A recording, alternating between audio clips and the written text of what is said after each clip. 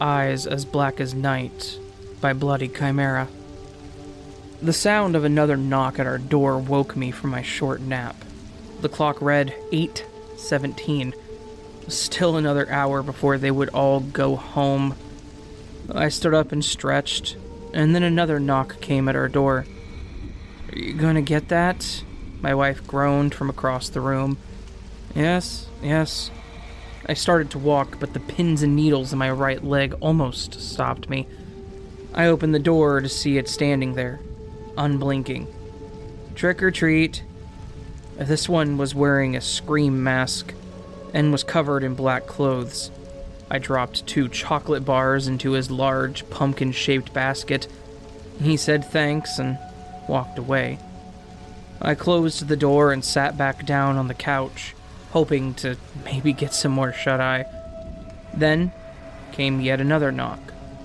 I got up quickly, grabbed 2 more bars of chocolate from our bucket, and headed to the door. There were 2 of them this time. 2 girls, one dressed as a princess and the other as a fairy. Typical for girls their age. I dropped 1 chocolate bar into each basket, and they were about to say thank you, but I closed the door. I'll have more time to relax. Too bad if they think I'm rude. I began to relax again, but instead of napping, I thought about the day when Anne and I would have a kid. We would have to send him up to some random stranger's front door. Then they would give him candy, and I would... Then I heard another knock. I was too relaxed to even care this time. Let's convince them we're not home, maybe they'll just go away. Then they knocked again. I heard Anne groan loudly and get up as she started for the door. "Honey, I can..." She stopped me mid-sentence with a simple "shut up" and continued walking.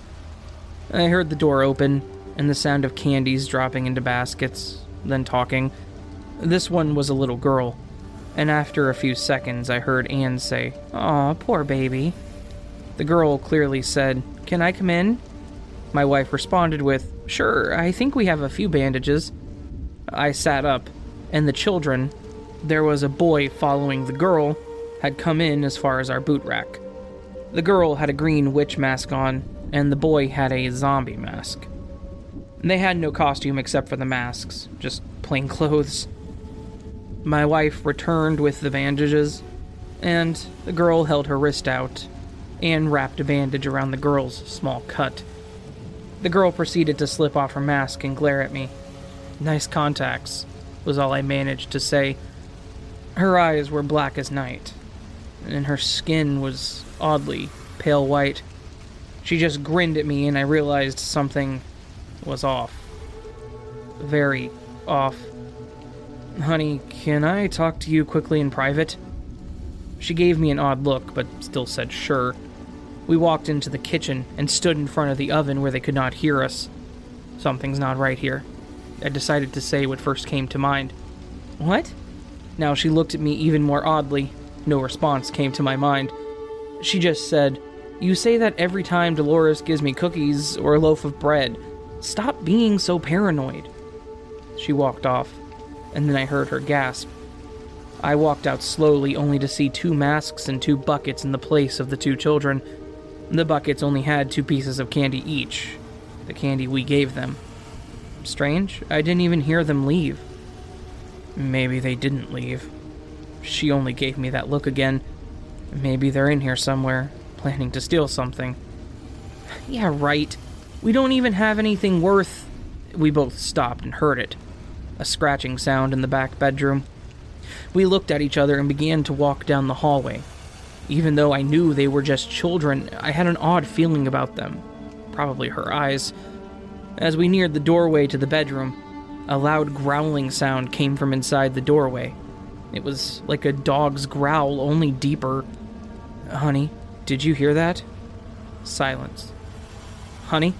I said as I turned around. I was alone. In the place of my wife was only darkness. A chill ran down my spine, but I continued walking. I mustered up as much courage as I could, jumped inside, and turned on the light. The boy was there. He was clawing at a spot in the middle of the room as if he was looking for something. He looked up and smiled. His mouth was full of sharp-pointed teeth. His eyes were black as the girl's. I began to back up. "What the honey?" A familiar voice came from behind me. I turned around and Anne was standing there. She grabbed the sides of my face and stared into my eyes. "It'll all be over soon," she said sweetly, as my face began to feel odd. Then I noticed something about her eyes. They were as black as night, too. Slowly, everything began to fade away into nothing. The police came to Daniel and Anne's house at 1:08 a.m. that night, after their neighbor Dolores Bridge heard screaming coming from within the house. All that was found that was deemed suspicious were the masks, baskets, and a hole in the middle of the bedroom floor, which contained the skeletons of 2 small children at the bottom of it, and 1 silver cross. The skeletons were found in a position that suggested they were killed in some sort of ritual. After some research, police found that the neighbor Dolores had 2 children, and that they had gone missing 17 years ago.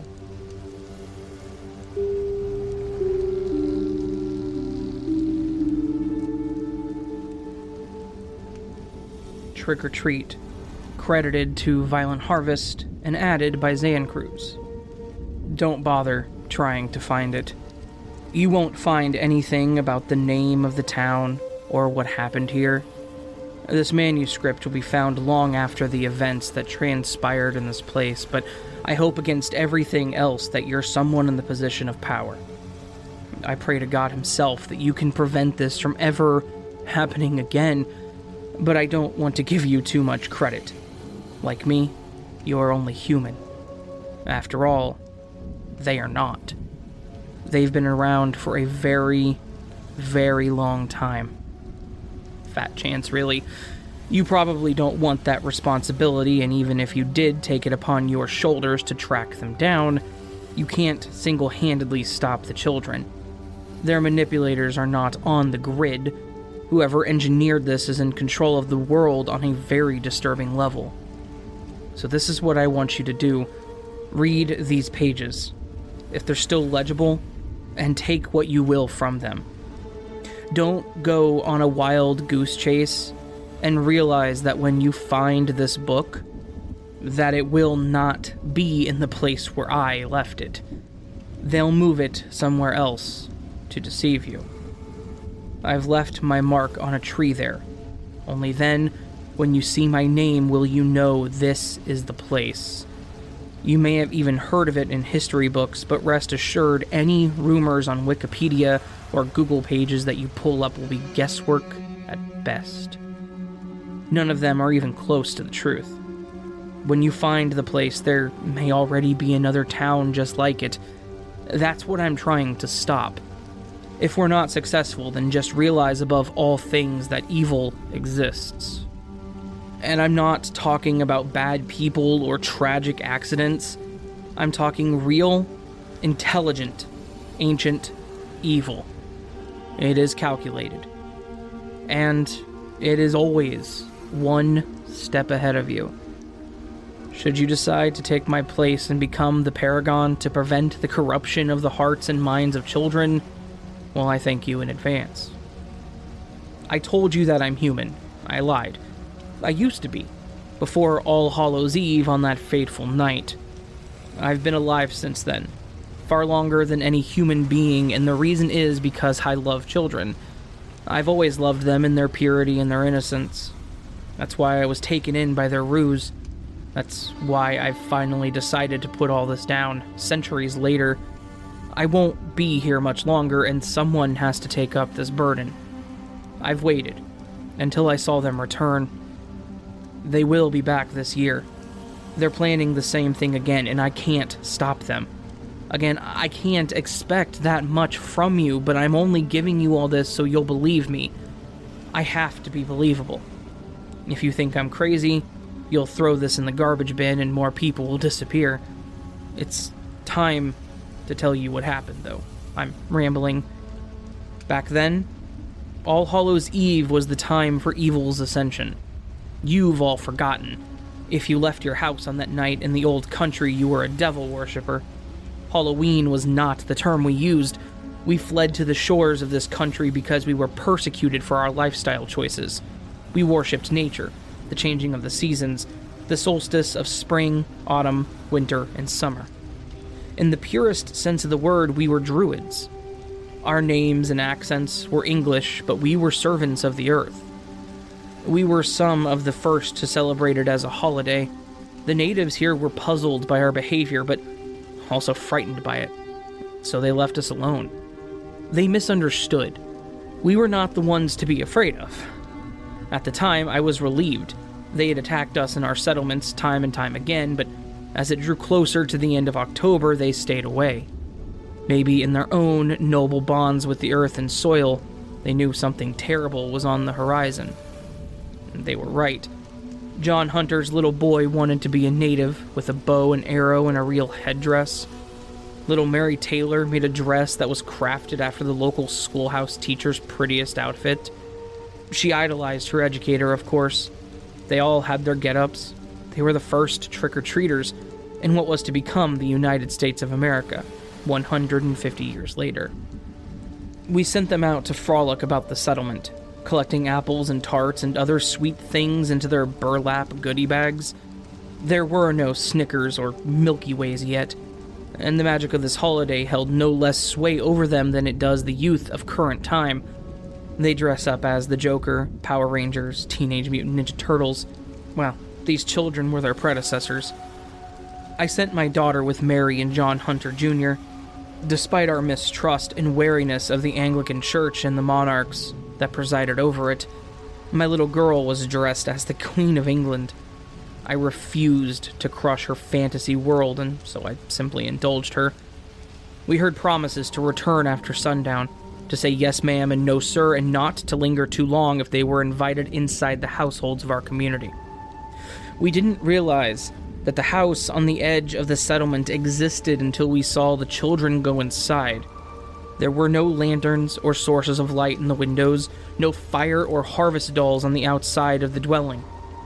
As we sat in the middle of the town hall, imbibing in the pleasures of distilled moonshine, none of you will ever make it as potent as we did in those days, amongst our brethren, we watched our young ones gravitate across the middle of our town to the foreboding households that had seemingly been constructed overnight. When we gazed upon it, it seemed as though the place was shimmering. It pained my vision to look upon the building as if my senses were being forced and propelled in another direction. Such a thing is difficult to put into words, but I seemed to be the only one who realized that our kids were all heading into the same place. When I questioned John Hunter as if something was odd about their actions, he stared at me as if I was insane. "What do you mean?" he asked. "There's no house there. They're going to play by the stockades." The sun had set by this point, but as I said before, none of them were concerned. The natives hadn't shown up for weeks. I decided to walk to the phantom dwelling that only I and the children could see to peer inside, and see who these new settlers were, and why it called to the youth as if it was a black hole in a sea of stars. I tried to stand outside to look through the window, but when I saw what was happening, it was too late. I breached the doorway with my buck knife drawn, but there was nothing about the things inside that I could harm with a weapon. There's something deep inside of us, something embedded within the human spirit that's perfectly aware when we encounter something truly terrible. Fear, horror, evil, revulsion, it all hits you in spastic waves, like a fierce, exploding bullet that shatters the innermost parts of your soul with a relentless and powerful fury. I saw it in that moment, standing in that darkened doorway. They weren't people, and they weren't spirits. They were halfway there, lingering over the unconscious bodies of my daughter and her peers in their hooded black robes of half-existence. There was one in particular who made me feel as though my eyes would pop like ripened cherries when I stared at it. It was the leader, the source of that tug, that pull, and it was slowly fading, disappearing like a gaseous black cloud of death through my little girl's nostrils and mouth. She was gasping for air as if every breath after the one that preceded it was filled with acid, as if she were hungry for real, fresh air in her small lungs. With every breath, the figure faded deeper into her, along with the rest of them. I wish that I could say I was a hero, and that I hacked them all to bits. I wish I could say that I saved the day and made Halloween a night when the worst thing that children have to worry about is poisoned candy, but it didn't happen. There was one of them left, floating toward me on elongated, blackened tendrils of shimmering nothingness.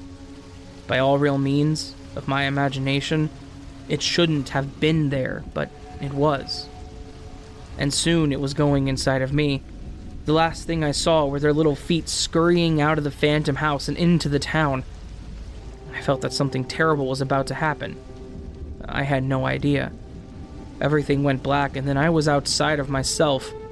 I was conscious, but observing my feet, my hands, doing things beyond my own scope of physical control.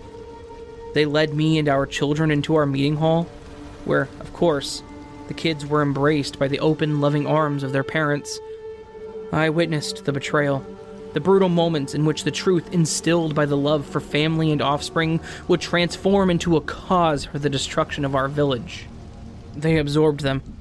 There's no better adjective for what happened. One moment they were there, and seconds later, they were nothing but dark essence, filtering in through the eyes and nose and mouths of their devil children. It was over in minutes. A night that should have been a celebration of nature, of the seasons, had turned into the end of everything that we knew and loved here in our new land. I started to fight it. The kids knew. The moment I began to resist, to try to reclaim my limbs and mind from the corrupting influence within, their heads snapped back from their feast of soul to survey me in my struggle. My daughter's eyes were sunken, black pools of the abyss, devoid of any emotions, any semblance of the bright-eyed stares that she once held for me in all her love and adoration for her father. I missed that the most, really. The way she'd run to me when I came in from the fields every evening as the sun went down. I lived for that. What reason do I have to live now, other than to find her and stop them? I'm incapable. That falls on you, my friend. They took the part of my daughter that counts, the part that I loved and cherished, and turned her into a servant. You ask me why I'm still alive, and again, it's because I love her so very, very much. Her body is a hollow shell, filled with the maleficent blackness of evil beyond our world. The black-robed things have grown as centuries have passed. They're from some place that is not of this world, but their urgency, their hunger to devour and destroy is insatiable. It's an exponential, amplifying contagion on mankind, and All Hallows' Eve is their pinnacle, their Christmas. I've done my best to warn you throughout history, to leave my mark in places where their desolation has left nothing but dust on the wind and empty houses. A deserted football field in Texas ghost towns, a card room in the back of a nightclub in Chicago, right under the nose of civilization, Roanoke Island, North Carolina, before John Rolfe found it in the aftermath. The thing that I expelled through sheer force of will alone has left me with an unusually long and empty life, devoid of anything but my desire for revenge. But I have failed. I'm pleading with you. October 31st is not long away. My little girl, or what's left of her, is going to lead them to the same place. It's been refounded, except now it hums with sport utility vehicles and cell phones. I just don't want this to happen to your children. Go to Roanoke and stop them from repeating the ritual. Those bodies they inhabit now are frail, on their way out. It's been almost 500 years. They'll need new ones on this Halloween. Look for a building that appears as though it shouldn't be there. It will be across from that very tree where I signed my name, where I made my mark. I changed my title, named myself after the tribe of natives who knew it was coming, who perhaps tried to warn us, but for some reason we failed to heed or recognize their warnings.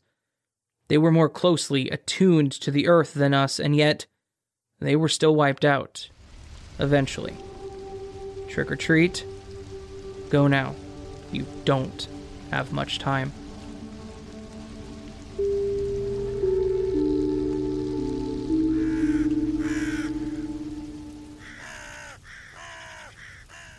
So that, my friends, was 2 short stories involving black-eyed children and Halloween, surprisingly. Not often you get 2 topics in one, is it? I hope you all enjoyed this little collection. A couple days out from Halloween, I'm trying to get caught up, trying to make sure I'm ahead for HorrorCon, which starts, tomorrow. I will be there as much as I can be at my booth, most likely. So hopefully you guys are there. Yeah. If you guys did enjoy this and would like more content like this, please do consider joining the Nevermore. All you gotta do is hit that subscribe button and the bell icon next to it. That makes you part of the Nevermore. You can also support the Nevermore by following me on any of my social media, visiting my website, or supporting the channel through Patreon or Ko-fi. All of it optional and all of it really appreciated, so consider doing any of those. Just saying. All that said, I really do hope you enjoyed this, and I really do hope I will see you on the next video, but until then, my friends, please sleep well.